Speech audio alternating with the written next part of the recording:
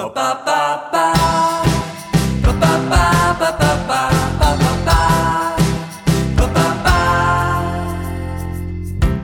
my beautiful day. You make the dark looming clouds sail away. It's so great we're all together now. The poor weathermen say they can't be blamed 'cause they're just... Welcome back, everybody, to Quid Pro Quo, the musical podcast where I introduce my friends and loved ones to progressive rock music, and they in turn get me to listen to, well, whatever they want. And we have the recurring guest of Stephanie back with us today. Stephanie is getting me to listen to some mid-2000s surfer boy band pop rock. That's a mouthful. And I'm getting her to listen to one of progressive rock's ultimate masterpieces, even though it didn't really start off that way. So really excited to dive in and chat to you guys about that. And as always, I want to send a huge thank you to Olena Alinsky for designing the show's graphic, as well as Explosive Ear Candy for their song All Together Now, which is the soundtrack to today's and all podcasts. So without further ado, let's dive into this week's episode. Predicting that you'd come along. Ooh, give me more of your sunshine. Ooh, give me more of your air. Ooh, give me more of this feeling. The world is spinning for you and me today. Nobody wants you in here, Kat. Well, it looks like the cat's coming in anyway. She has arrived. She There's has a tail. arrived. I saw the tail come in. So, you know. Yeah. That's my cat. That's your cat. So, welcome back, Stephanie. Hello. Hello. Glad to have you back with your friend. She's happy to be here. I should close you out of this room, Kat. Probably, but whatever. No, I'm gonna do it. All right. What she deserves. Yeah, this is what you get. So, I mean, I'm super stoked to have you back on, one of my favorite people in the whole wide world. Mm-hmm. Very excited for you to come on board. Is it your fourth appearance on here? I want to say yeah. Yeah, I think so. I think you're I want to say yeah. The most on here. Yeah. So wow, now. Number 4. And you've liked a few of the albums that I've given to you so far? Definitely not the last one. But you didn't like the Shags? No, can't say I did. That was a masterpiece. I didn't mind some of them. Yeah, because I think you liked Deaf Haven. I think so. Yeah, probably they were the metal when ones. They weren't yelling. Yeah, they were good. Yeah, but overall, it's not my cup of tea. Not your cup of tea. Well, no. It's okay, because this week I've got you an album that was originally supposed to be a satire of progressive rock, which backfired and actually became one of the highest well-received progressive rock masterpieces. My. Yeah, and it's from a band that you know and you enjoy. So okay. that's the little tease that I'll give before we dive right into it. Oh, lovely. Because I was racking my brain over what to give you, and I was actually going to give this album to you way back in the winter. Okay. And then I decided, because I was listening to a lot of Deaf Haven, I'm like, I'll give her Deaf Haven, and then next time around I'll give her this. So Gotcha. Yeah, so I'm interested to know what you've got lined up for me this time. Because I know you were saying that I need to figure out something to give to you. So I'm excited to see what you landed on. It's a toss up between 2 albums, same band, but 2 albums. Okay. Either they've been together. This one band's been together since 2014. They just dropped an album last year, but I'm either going to make you listen to their very, very first one. Okay. or their third album, because the third Ooh. album has a special place. Right. Because let's just set the stage of me, you, and Alexi Yep. going to a movie Yep. and me refusing to watch Mission Impossible. So I dragged you to this amazing movie that this band made the soundtrack for. I think I know what you're talking about. So the band I'm going to make you listen to, they're called McFly. Yep. And they did the soundtrack to Just My Luck, which is an amazing movie starring Lindsay Lohan and Chris Pine. But I'm going to let you choose. You can either listen to the third album, which is I think it's just the first album in the States, which is a combination of their first two albums, or I can make you listen to the first album. So what you're saying, I can listen to a compilation of 2 albums, or I can listen to one. Yeah. I will go for the one. Oh, you don't want to have like the nice like memories of watching that movie? The only thing I remember from that movie, I don't remember the plot. Because I don't think there was a plot. It definitely was a plot. There was a band from England who Chris Pine was the manager. I have no idea what Lindsay Lohan's character was. Right. All I remember is that the band played in a bowling alley and Chris Pine was their manager. And the band was McFly. Right. That's still not a plot though. The only thing I remember from that movie was the entire time I kept thinking that Lindsay Lohan looked orange. And like that was a choice. Yeah, I think that was like the first of her like kind of downfall from Grace. I think which is a little bit of a shame. Was kind of like that's when she was like hitting the drugs a little harder. Yeah, which is a shame, because like she was really good in like The Parent Trap and The Love Bug. Yes, like this I think was also Chris Pine's like pre-Princess Diaries 2. So people were still like, who's Chris Pine? Who is this guy? Yeah, because he wasn't Captain Kirk for like another 5 years, I think. Oh God, more like 10. Like this movie came out in 2006. Yeah, but didn't first Star Trek came out. I was gonna say, I think Star Trek came out in 2009. Let's just Google this has nothing to do with music. Yeah, Star Trek movie. 2009, yeah.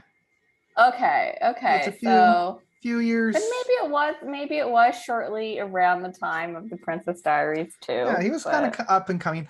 Completely different tangent, but put a pin in this that I found out important. that it is important. There's a Star Trek role-playing game.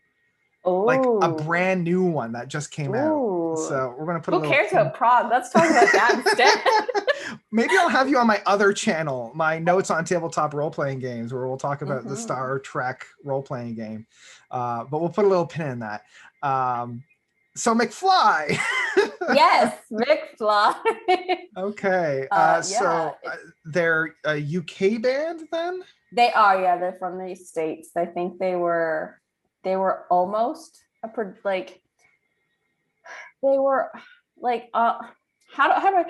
almost produced. Like they were almost like I'm gonna take you and you, and we're gonna make a band.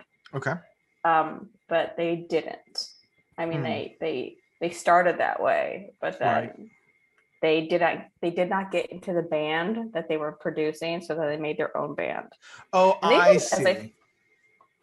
Yeah, and as I said, they've been together since 2004. I think when they released their first album, which you've decided to listen to, and not the masterpiece that is the soundtrack to Just My Luck. I think they were like 19, 20. Now they're like our age. So wow.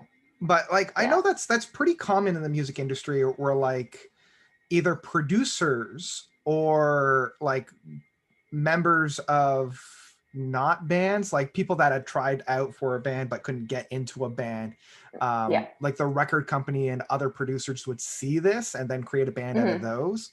Well, that's like One Direction. I think they all auditioned for the X Factor, which is like the British Got Talent or whatever. And Simon Cowell's like, you guys, I'm gonna make a band, and look how that got them. Yeah, because I think the Not same a band thing- anymore. Yeah, I'm trying to remember who else had that. Backstreet Boys. Well, yeah, I mean a lot of boy bands kind of came out that way. Pretty much all boy bands Yeah, are like that. that's- yeah. Like at least McFly, the main singer, he pretty much writes all their music. Mhm. So, and they play their own instruments, so it's not like a Hey, there you go. stereotypical boy band. They're still a boy band because I don't care who you are. Boy bands are boy bands if they're singing about girls and love and that kind of thing. Even if you write all your own songs, you do your own instruments, you are a boy band if your main audience is preteen girls.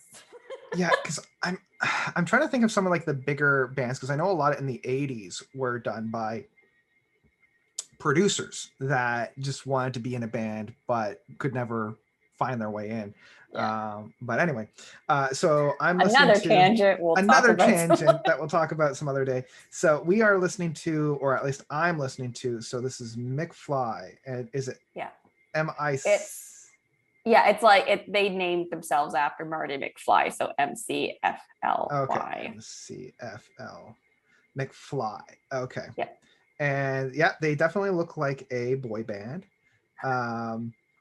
And I'm listening to, they put out an album last year. They did. It's actually a pretty good album, but I want you to listen to their first one, which is, I know the name of it. Sony Contest Set? Room on the Third Floor. That's their first album. Okay, let's see here. Look at that masterpiece of a cover art. There it is. Oh, that is very like early 2000s. Yep. That's glorious. Is what that is. Okay. Yeah. Fun. Now this is when you have to this is when you need to cut it so people can see it. I'll just superimpose it somewhere around here. Yeah. Oh boy. So do you want to hear the album that I have for you? Yes, please. Okay, so as I mentioned at the beginning, this was originally conceived to be a satire of the concept album. The album that they released, this is their fifth album. I'm dropping all these clues so that those who are listening can be like, I know what album he's talking about. This is their fifth studio record. Their fourth studio record, a lot of people were saying it was a concept album, and you can make a case that their fourth album was a concept album, but the lead singer songwriter thought that it really wasn't, and so he wanted to kind of shove it back in their face and being like, if you want a concept album, I'll give you a concept album. So this is from a very UK band by the name of Jethro Tull. Oh, okay. So I know one song from them. Which one? I gotta know. Was it like I don't know. Jungle? I have no idea. I've just heard it, the one with the pan flute. What's the? Well, I mean, Ian Anderson plays the flute all the time. That's his kind of claim to fame. There's one Jethro Tull song I've heard. It used to be played on the radio. That's what you get for listening to old timey radio stations. I'm pretty sure the one you're talking about is Bungle in the Jungle, or it's Bungle I've heard that one then too. in the Jungle. No. Well, that's popular. All right by me. No, I'm gonna go Google. I'm a tiger when I want love. What's your popular song, Jethro Tull? I'm pretty sure Bungle in the Jungle is one of their biggest ones. Aqualung is their other big one. That was the one that came out on their fourth album. Don't know. That's annoying because I've definitely heard something. Yeah. Well, so anyway, they created this album. The album's called Thick as a Brick. I may have played it for you in the past. And yeah, so it was kind of upon release. Ian Anderson, the big guy from this band, he's the main flautist, singer, songwriter. He wanted it to be kind of like a spoof of those concept albums. Like this was released in what, 1973, I think it was 1972, recorded in 1971. And at this point, like progressive rock was really taking off. You already had the inductions of like Genesis and Yes and Emerson, Lake and Palmer doing these, and even Pink Floyd doing these tracks that were 20 minutes long, taking up a full album side. And they decided to do that, but to the ridiculous degree. So this album is just one track. It's just the title track of Thick as a Brick. And what I think is pretty interesting and fun is that they followed this up the next year with a Passion Play, which does the same thing, but they kind of like, they saw, and again, I'm speculating here, like I don't have an ear to the ground of what was going on in the recording studio. Well, you weren't alive, so. Well, there's also that. But like where Thick as a Brick was much more of a attempt to be satire to the progressive rock movement. Whenever you're doing satire, you always run the risk of people taking it seriously, and that's what happened, because people took it seriously. They thought, oh wow, they're going, progressive rock, this is amazing, and it is now one of the staple progressive rock albums in our community. So they followed it up with a Passion Play, which does the exact same thing, and instead of trying to satirize it, they leaned into it. And it's much more of an actual concept album with spiritual journey into the afterlife, and it explores like themes of like morality and what's good, what's evil, what is religion in the afterlife. But anyway, that's a little bit of a tangent. We're talking about Thick as a Brick. I was gonna be like the album I made you listen to. I'm gonna make you listen to. It's British teenagers trying to do surfer rock. Which is fine. That's fine. That's fine. Yeah, that's good. I mean, I will say that their first album and their last album, like the progression is like so different, like of what they started off as what they're doing now, because they're pretty much just like a rock band, or right, as much as you can become a rock band. I was gonna say more of like an adult contemporary from like yeah. kind of so, like, I was surprised when you started talking about McFly. I thought you were gonna have me listen to Hanson. Because I mean one of their newer albums actually pretty good. Yeah. But no, McFly. But because I know that you've listened to McFly before, and I think you may have even made me listen to the McFly. So this will be an interesting kind of comparison of tracks and music. Yeah. So am I just listening to like one song? Yeah, essentially. Random question. When they released it, was what was on the B side? Was it still the same song? It was the same side. So you just had part 1 and part 2. Okay. Yeah.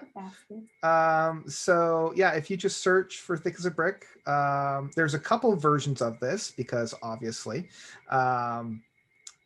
so anyone will do. Just be sure that you stop listening because most of them have like bonus stuff that you don't really need to care about. Yeah. Because there's like the 40th anniversary edition that has like all these other tracks to it, or just like the regular version that has a couple more tracks to it. If you go to the 40th anniversary, it splits them all up into individual like segments. Can I just like can I find just like the one song and just listen to it and not the album? Does that count too? That is the album. That's the thing. I know, but like, you know how like you can like look up the song and it's like a single versus the album. Yeah. Well, what they did when they were promoting this is like you have like radio editions, right? And even when they play it live, like when they were first touring it, they would play it in its entirety. But then as they got more and more tracks and more songs, now they basically just play like the radio friendly, because you have like the radio friendly 3-minute version, the radio friendly 11-minute version. That probably is the one I've heard then, because I'm like, why does this sound familiar? Yeah, maybe. It is like kind of one of their more popular ones, like this and Aqualung are like their 2 big ones. So yeah. Okay. Yeah. So Thick as a Brick Part 1 and Part 2, 1997 remaster. there you Like go. the one I have so chosen. That is the one you have so chosen. So essentially for that one, you have the first half, which is on the one side. You flip the album over, and then you have part 2 on the other side. So No. yeah, I don't give this to anybody. I figured you have, a master. I have a special place in your heart to You do. like. Yeah. I don't give the big 40-minute tracks just to anybody. So I don't know if I should thank you for this or just like I don't know, just be like, God damn it, Michael.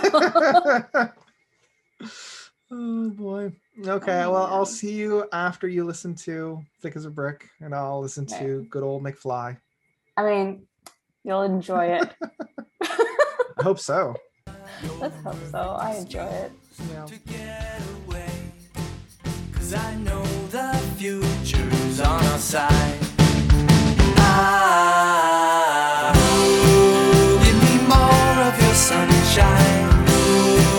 Give me more of your air. Give me more of this feeling. The world is spinning. And with that, Stephanie and I go into our own musical silos to experience one another's music. I get to listen to McFly, and she gets to listen to Jethro Tull.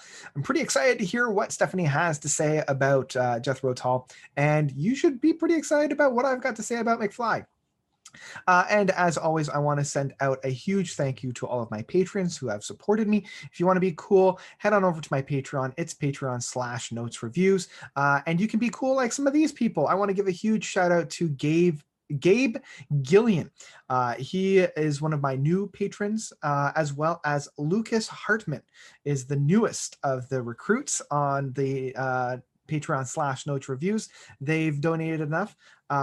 Both will be getting and have gotten a live stream, as well as soon to get a full-on album review.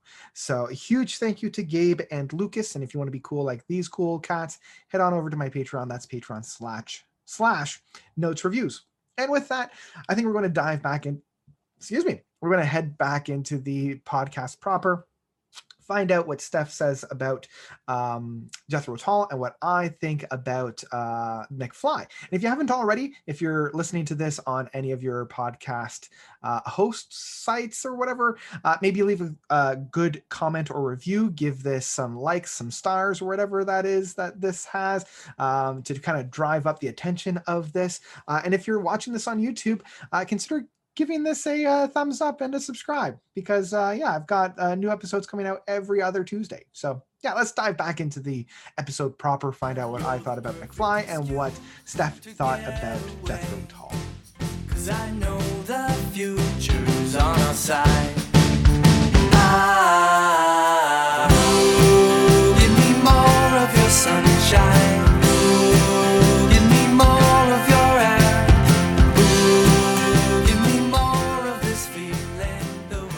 Hello. Hello. So how was that? Not bad. That's good. That's a good way to start. Yeah, I like out of all of the albums you have ever made me listen to, let's just actually narrow it down. From all the albums you've made me listen to on this podcast, this is probably the one that I actually liked. Hey. That's good. Yeah. That's good. All right. Impressive. Yeah. So walk me through it a little bit. Tell me about it. Not much to walk you through, pretty much. Had no idea what he was saying about half the time, and the parts that I did notice, I'm like, oh, that's interesting. But like overall, it sounds like a very radio friendly song, even though it is like 44 minutes. Yeah. Yeah. Yeah, the overall like concept of this one is that it's based off of like this child genius poem that they then set to music.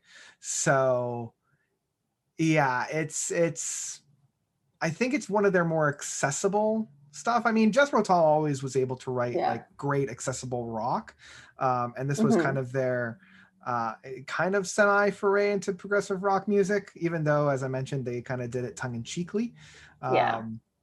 But yeah, it's and I forgot to mention at the beginning that the packaging of this was done up like a newspaper. So the album actually folded into itself so that you had the square. And then when you opened it up, you could flip it down to have the same dimensions of like a newspaper. And from what I heard, and the myth is that the actual newspaper itself, with all the different articles in it and all the different sections of it, took longer to do than the actual music on the album itself. Well, that makes sense. Yeah. That makes sense because like they actually have to figure out how to make it work. Well, a song is just guy writes it. They write music. The So. guy just writes it. That's what it is. Yeah, you know. But Yeah. no, I found with like the problem with only listening to it once Mhm. is that you can't like I pulled up the lyrics because I'm like, I have no idea what this guy is singing about because Yeah, it's a lot, right? it's a lot. So like listening to it, I'm like, okay, those lyrics are like weird and interesting, but overall the music was Mhm. good. That's good. I will say the only downside to the song is that it didn't have a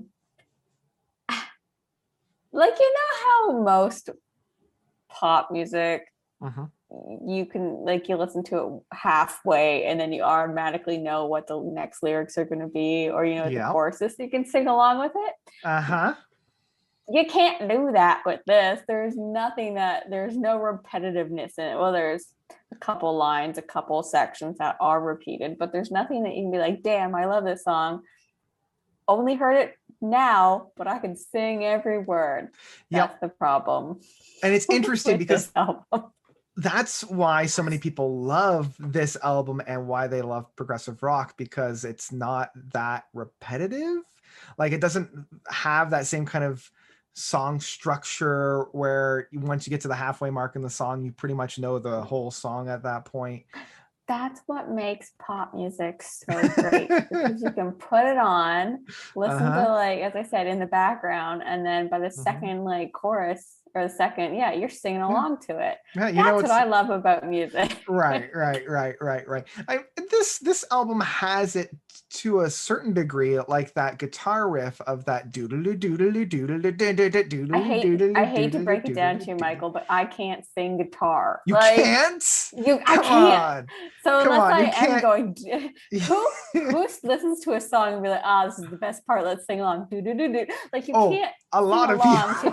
You can't sing along to instrumental music. Sure, you can. I mean, it's just a little bit more awkward, and people look at you a little bit differently. That's all. Yeah, just a wee bit. You curl your toes in fun as you smile at everyone. You meet the stairs, you're unaware that you're doing is all you've done. And you laugh most ruthlessly as you tell us what not to be. But how are we supposed to see where we should run?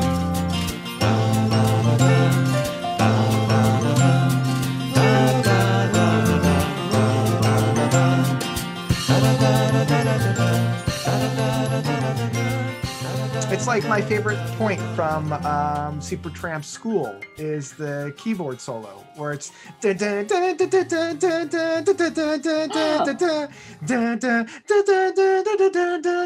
see, I'm singing along with it. No, you're making noises. Just not singing along. Isn't that what music is at the end of the day? Just making noises that sound at the end of the good. day, yes. Music is just noises. I will give you that. Yeah, but, and maybe I'm not necessarily singing, but I'm definitely scatting. You know, I'm doing some scatting. I'm the scat man. Yeah, I mean, scatting is always great in its own, like, you know, and it's like proper song, proper area. Mm-hmm. But I'd rather actually sing to a song. I mean, badly, but I'd rather sing. But to go back to the song that you made me listen to, yes, as I said, I actually enjoyed it. There were parts that, and like if this was like broken down into actual real songs, I could see this actually being like played on the radio, or you know, it depends on what radio station you're listening to, obviously. But I would listen to it again if you really want to like Okay. put a pin in it, be like, Yeah. what are your real thoughts? I'm like, sure, I'll listen Sure. to this album again Right. over any of the other albums you made me listen to. So Even the Shakes. yeah, Oh I hate man. to break it to you, but that's not a good album. Oh man. Well, I'm glad that you at least enjoyed it, because I was Yeah. afraid, because I do know how you listen to music, and I could see how this song would have gotten on your nerves, but I also know that there's enough like poppy aspect to this and being like more accessible, more radio friendly, that you Yeah, wouldn't immediately go and turn it off.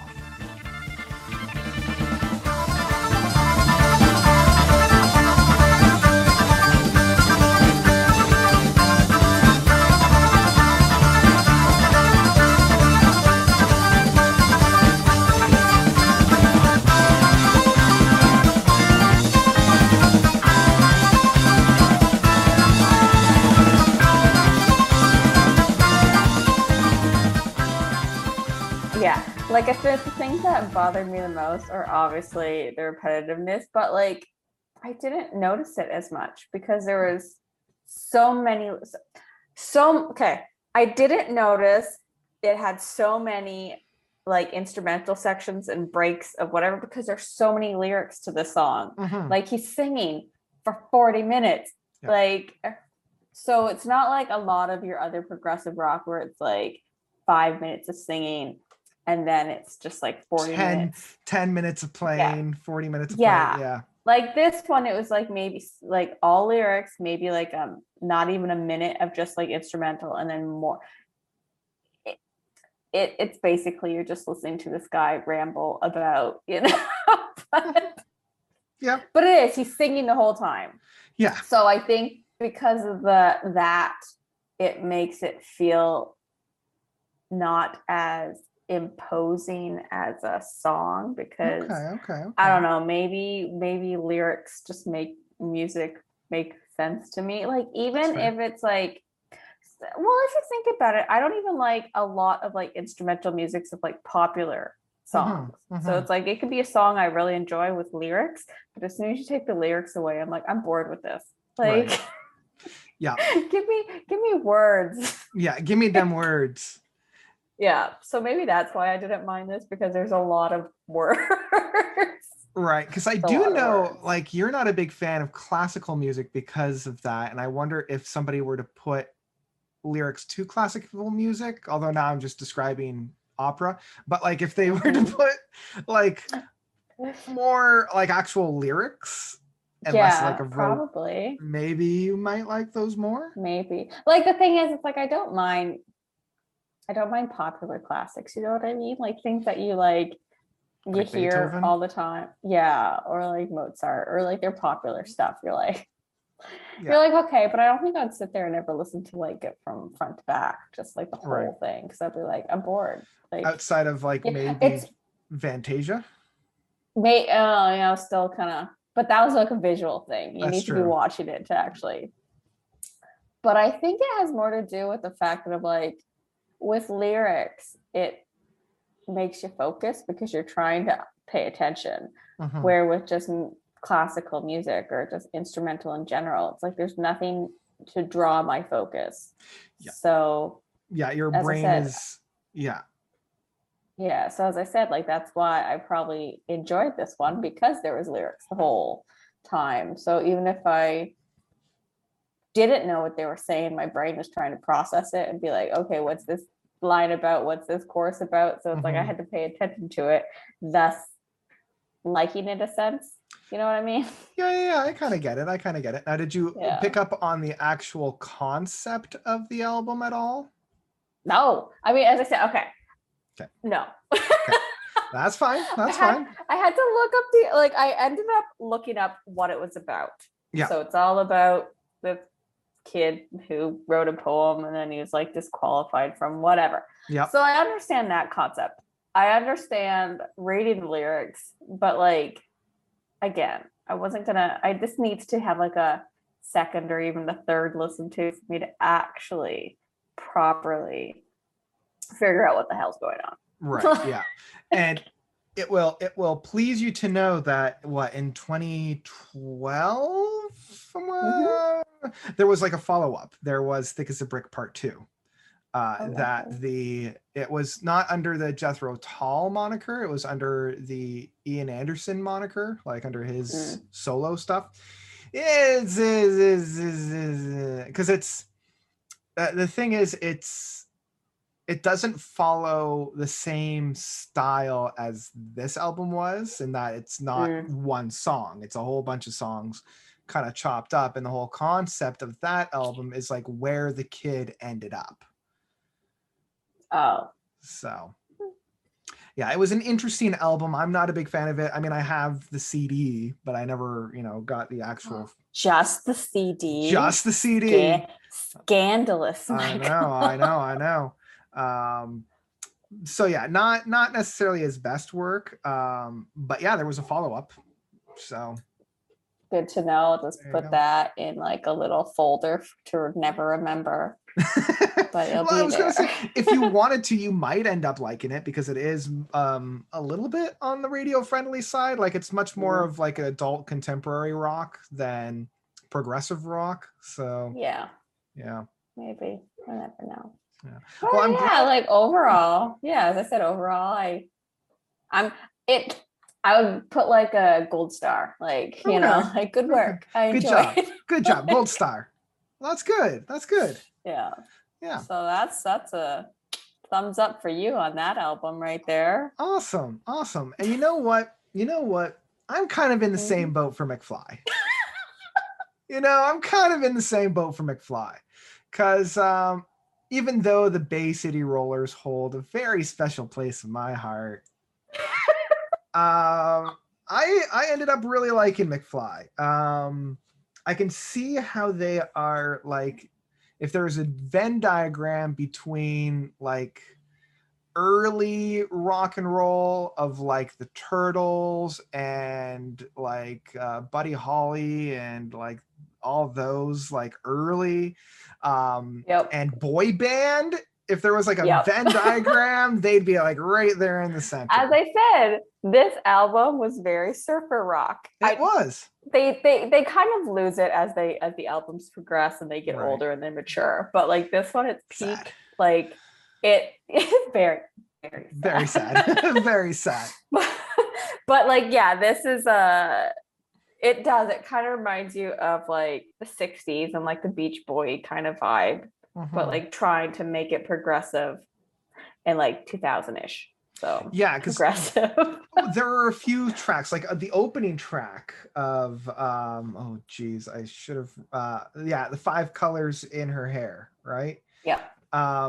It feels very of its time.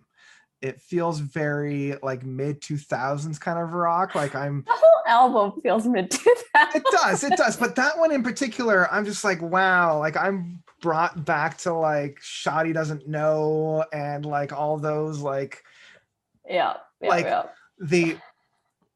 I'm just thinking of like that fun rock that at that point was very dominated by like the bubblegum punk of like the Blink 182 and the Sum 41, where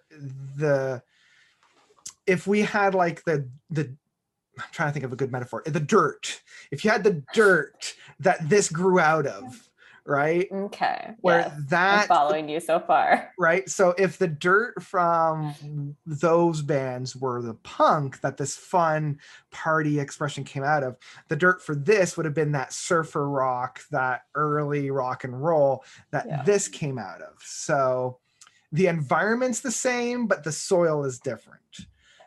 And I enjoyed that. I enjoy that kind of fun, mid 2000s fun rock. This is a good album. It's a good driving album because it's like you're just like, it's like, oh, nice fun bops that you can like sing along to. It's not a lot of like, I'm not saying this is the best album. I'm not saying it's not good songs. There are a few that I was just like, oofa doofa. This is a chore. This is a task. but okay, we're doing it. I wouldn't call this like their peak writing Right. style. But like listening to it, you just like sit there like Surfer, like their one song Surfer Babe. I'll just sit there and it's like as soon as it's on, I'm just like I can't not bounce to it Yeah. because it's so stupidly catchy, but it's a stupid song. Yeah. Well, that's the thing. Like, I really love the different harmonizations, not only within the notes, but between the notes, where they go from one note to another, and sometimes starting in the major chord, dipping down into a minor, and then back up again. I like that kind of note sequence. But I do enjoy a number of those just fun aspects. Like, I wrote down Saturday Night and Down by the Lake. Those were all very fun tracks. Yeah. My two favorite tracks though were obviously the second track, as well as Unsaid Things is probably my favorite track. The non pretty much the slower song. Yep. I still got so many unsaid things I want to say, and I just can't wait another day. I wish she knew. I still wait up wondering if she were never me, but there's no way for me to know.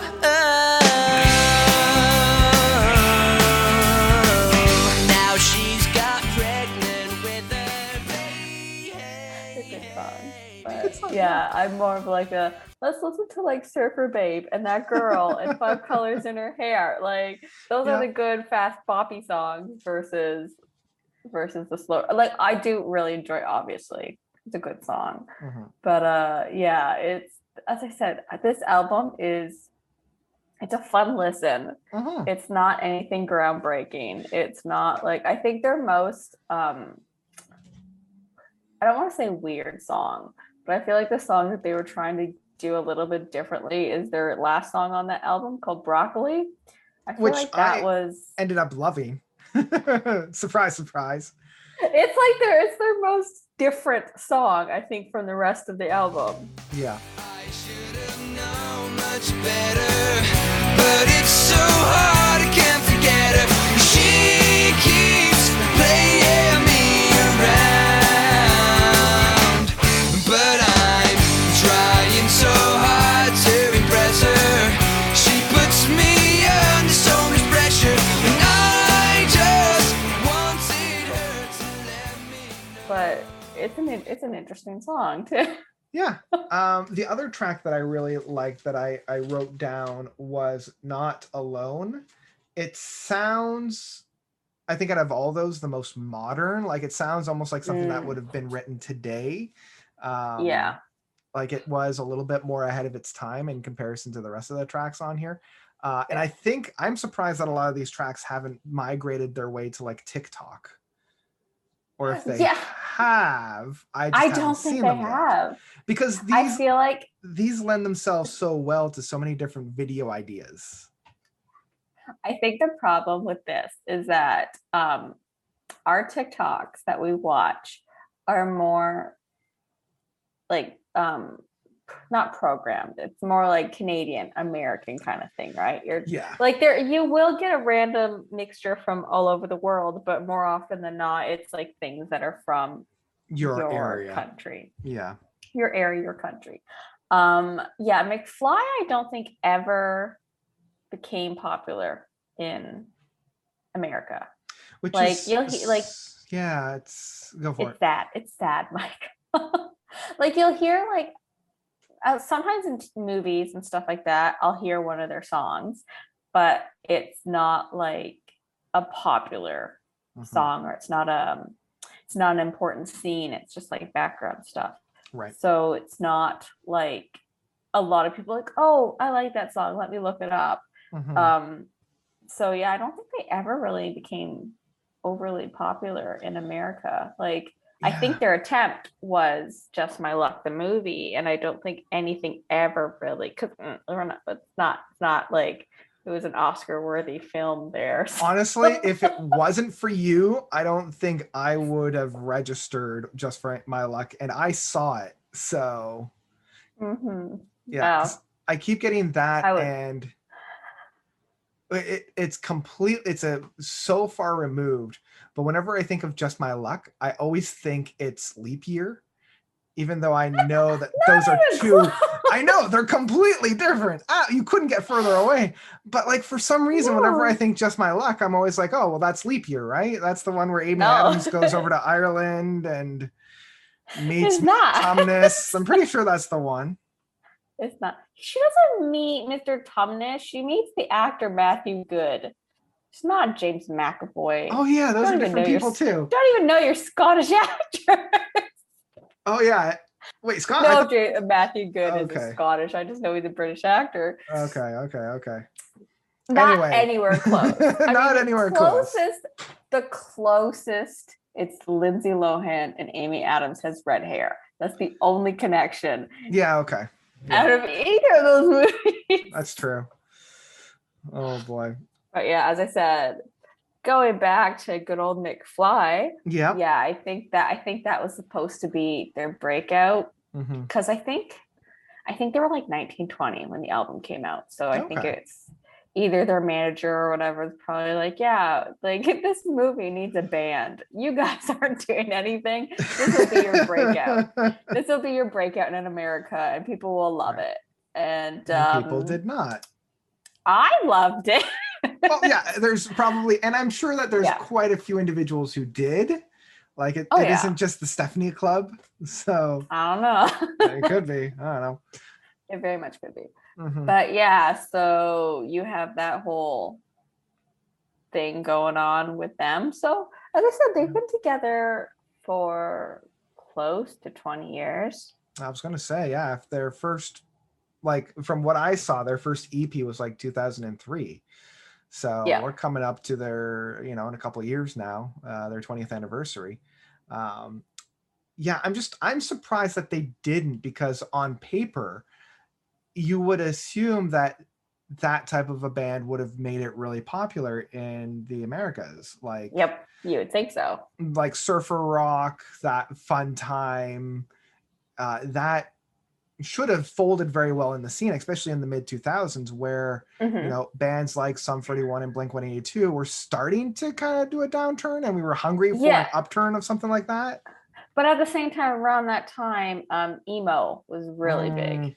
Yeah, like and Panic at the Disco, My Chemical Romance. Fall Out Boy. Yeah, like I feel like this is like counterculture to that in a very stark way, where emo and that was very emotive, very this is how I feel, very let's not have a good time, let's start crying. And this was the exact opposite, where it's like life is great, life is grand, let's have a good time, right? Like, but at the same time, we are also looking at this from our kind of like Canadian American kind of perspective. So it's like what our music was at that time doesn't mean that's what it was in England. So maybe it's just it could have just been the wrong album at the wrong time. Yeah, and it just didn't flow didn't quite like land properly. Yeah. That's a real shame. I don't care. I would listen to McFly over Fall Out Boy and Panic at a Disco any day. So. Oh, that's so sad, Michael. They're all great. I mean, yeah. They're all great, Michael. Sure. Listen to me, looking in the eye. They are all great. Sure. Oh boy.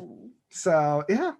Well, thank you for taking me on that romp. That was a fun time. I think if you enjoyed that album, you should just listen to all of their albums and experience that joy that I listened to. Yeah. Oh, come on. You said you liked it. I did, but I didn't say, oh, if you like this, you should listen to all of Jethro Tull's, 25 albums. But you should. McFly's discography is just a little bit shorter than that. Yeah, because how many albums does Jethro Tull have? Let me see here. Jethro Tull, because I've got their A lot. I'm gonna assume Wikipedia. it's a lot. It's, well, I mean, they just kept going, right? Like they've never really stopped. So I mean, studio kudos to them. albums. Yeah, Kudos to them as a band, I guess. 2, 3. Oh, I shouldn't say that. The last album they put out was 2003, which was their Christmas album. But like Ian Anderson has continued on from there. But you've got, let's see here, 1, 2, 3, 4, 5, 6, 7, 8, 9, 10, 11, 12, 13, 14, 15, 16, 17, 18, 19, 21 albums. Yeah, I'm not gonna do that. Yeah, which is interesting because I believe they won for best metal album and beat out Metallica for Crest of a Knave. I can't remember if it was the Grammys or MTV or something like that. I just remember that being Well, like I a feel huge like thing. if it was the Grammys, I could see that because I feel like most people who are voting in the Grammys are like all old fuddy-duddies and they don't really vote. They don't really vote for the popular vote. They Yeah, vote for, yes, this is the one that we enjoy. So I yeah, can definitely see them winning an award for that. But if it's yeah. like MTV, I don't think a lot of people on MTV are gonna be like, yes, Jethro Tull, my favorite band. Like it's Metallica. Like That's true. That's true. Although if you have a look at their like previous members, I thought Yes had a lot of members. These guys have a lot. But yeah. Okay. Okay. How like with bands that like have been around for a long time, what makes them still the band? You know, like if the lead singer goes, then it's like that's not what people are used to hearing. If it's like the lead songwriter goes, and they're like the original songwriter, is that still the band? If it's like who is in charge of claiming it? Now we're kind of talking about like the ship of Theseus, right? Or it's like if you take a board off of a ship, and you replace that board with another board, and then you continuously do that until you've replaced all the boards on the ship. Is it still the same ship? Yeah. That's kind of the same thing with a lot of these 70s progressive rock bands. Usually it's the one, like you've got like a clear person leader, like a leader, right? So like for this, it's Ian Anderson. Like Ian Anderson really at the end of the day was Jethro Tull. It might not have started that way, but it very quickly became that way. For other bands, yeah, it's usually like you've got the one spearheader of like the writer of the music and all that, and then there's just like this ongoing shifting of members. The only one that I can think of that really like Yes is one where like everybody's been replaced at least once. So like even now they're putting out a new album this year and I'm like, is it even Yes if there's really that kind only of like one person, but even that one person wasn't in the original lineup. And see, the only way I can associate that to like pop music is like take Panic at the Disco, because it started off as a 4-man group and then it split to 2 people, and then the other people, like, so it was 4, they split, 2 of them started one band and the other one were still Panic at the Disco, and then eventually the one guy left, and all it is like the lead singer, and he does most of it, but he still classifies himself as Panic at the Disco. And then what, you got like the Bare Naked Ladies, and then you had like the 2 lead singers, and like Stephen Page left. And I'm like, are they still technically the Bare Naked Ladies? They are, but I'm like, the Heart, I felt like more of Stephen Page songs were no, sorry, Ed Robinson, but Stephen Page's songs are a lot better. Its vocals were a lot better. But I'm like, yes, Bare Naked Ladies. So it's like, what makes a band a band? Like, didn't you say that the Bugles weren't they a prog band? I'm like, what? The Buggles. The Buggles, yes. The Buggles, Bugles are a cracker. I mean, they could be a band, but yeah. So the Buggles, they put out Video Killed the Radio Star. Yeah. But weren't they all members?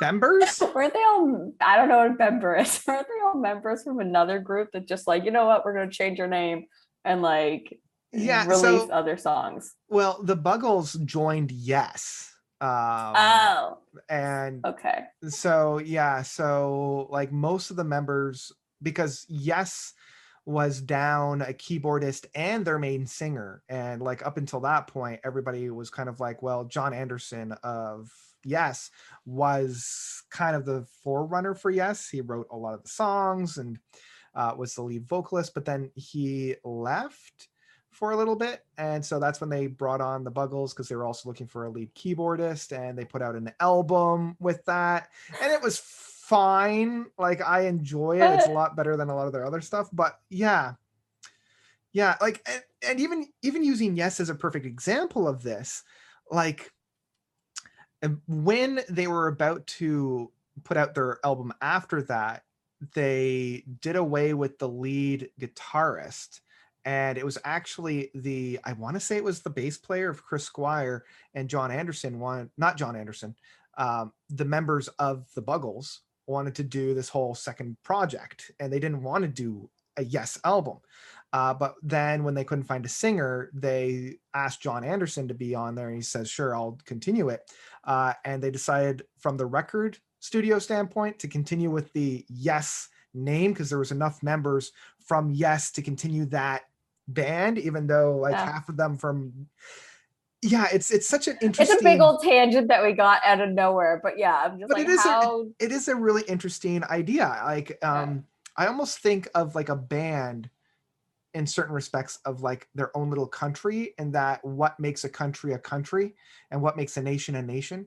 It's like, it's a shared history, it's a shared musical style.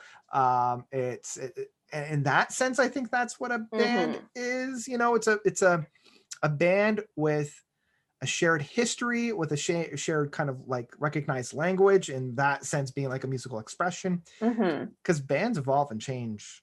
Like take Genesis, for example. It's like you got the Peter Gabriel Genesis, and then you got the Phil Collins Genesis, and I'm like, to me those are both Genesis. Not that I listen to Genesis often, but like, is Phil Collins? No, neither of them are in that band. So I'm like, is Genesis still Genesis if the lead singers are? Well, that was not it, because the last album Genesis put out didn't have either of them on. Like, the last album Genesis put out was just the two of them. It was Michael Rutherford and Tony Banks. Well, it's kind of like Queen too, where it's like Queen was Freddie Mercury. I mean, the three of them, I mean, the four of them were all Queen, but Freddie Mercury was Queen. And then like and then, and so it's like, they're still Queen, but are they Queen because they're just getting random lead singers in? So I know this is like, we have gone way off the deep end for me asking if Jethro Tull still Jethro Tull. Yeah. But it's a very interesting. It is a very interesting question. Yeah. So. Yeah, I think at the end of the day, it's the Ship of Theseus paradox. So it has to be, right? Yeah. I feel like it's probably I was gonna say user's preference, but like listener's preference. Like, if you're the type of person that you're like, I like this band when these people were in it, then I consider that the band. But then when they change it, it's like, it's still, I guess you can go by the band, but it's not like what I want. so many really interesting examples. Like, the one that I'm thinking of is like Spock's Beard. They've gone through a whole lot of different musical artists, to the point where a number of those who were in the band that were no longer in the band, and some of them might even still be in the band, created their own band called Pattern Seeking Animals. And they sound that makes sense to me, because it doesn't matter if they sound similar, but it's just like, it's a different band. They wouldn't be recording under the Spock's Beard name, even though they all were members of Spock's Beard. Yeah. I feel like as long as one member is just there as like an anchor point, I guess it kind of counts, right? Like, even if they're not original, if like the original band brought them in and then every other original member left, but like this one person's like, I'm here still. I'm still here. Yeah. So so in conclusion, we both like these albums. We did, yes. In conclusion, I liked McFly, you like Jethro Tull. So that's actually like gold stars for both of us then. Gold stars for both of us. Good job, us. Good us. Yeah. Which just means next time I'm going to have to work a little bit harder to find an album that you probably won't enjoy. That's not the main point of this. That's not the main point. No, I gotta balance it off, you know. Well, then I'm gonna have to be like, shit, what album will I know he hates? Boy, Like, and then I'll show you. I'll end up loving it. I'll be like, oh, this is great. I know. I don't know if that would be like a win for me or not to get you to actually like love an album. Yeah, never gonna happen. No. Well, you never know. Never know. So is there anything you want to promote? Anything you want to let the listener and watcher More people about? should listen to McFly. That's what I'm promoting. the word of McFly. The word of McFly. The word of McFly, yeah. And if you want to follow the show, I've got a Twitter account. It's Prog Quo. If you want to find me on Instagram, it's Quid Prog Quo. If you want to find out more of what I do, I've got, my main YouTube of Notes Review. I've got the tabletop role-playing game of Notes on Role-Playing Game. And yeah, hopefully I can get my acting gear and get my second podcast off the ground, because I've been working on that for almost a year now and it just hasn't seen the light. So we'll see, maybe eventually. Yeah, that's burnout, Michael. We've had this discussion. What are you talking about? I need to do more. You're allowed to have a break. Okay. No. Never. I got to learn how to play the Star Trek role-playing game. Oh my God. You need some downtime, man. Just like veg out. I've tried. I don't like it. The entire time I'm like, I got to do things. Like, oh, I have to, I'd rather just like, I did nothing today. Just my day off. You did this. This great time. Yeah. I mean, yes. Yeah, I gotta hang out with you for a couple of hours, so that's always great. Always great. But I just have to sit here and listen to music and talk to you. Not hard work at all. No. Well, we better end it here. Thank you so much for coming on board. And you're welcome. We'll see you next time, because I know I'll have you back on. Oh God, yeah. I mean, you can't get away with me. You've been friends with me for this long. You're never gonna escape. No, it's true. Okay. This has been Quid Pro Quo, and just keep sharing music. Okay.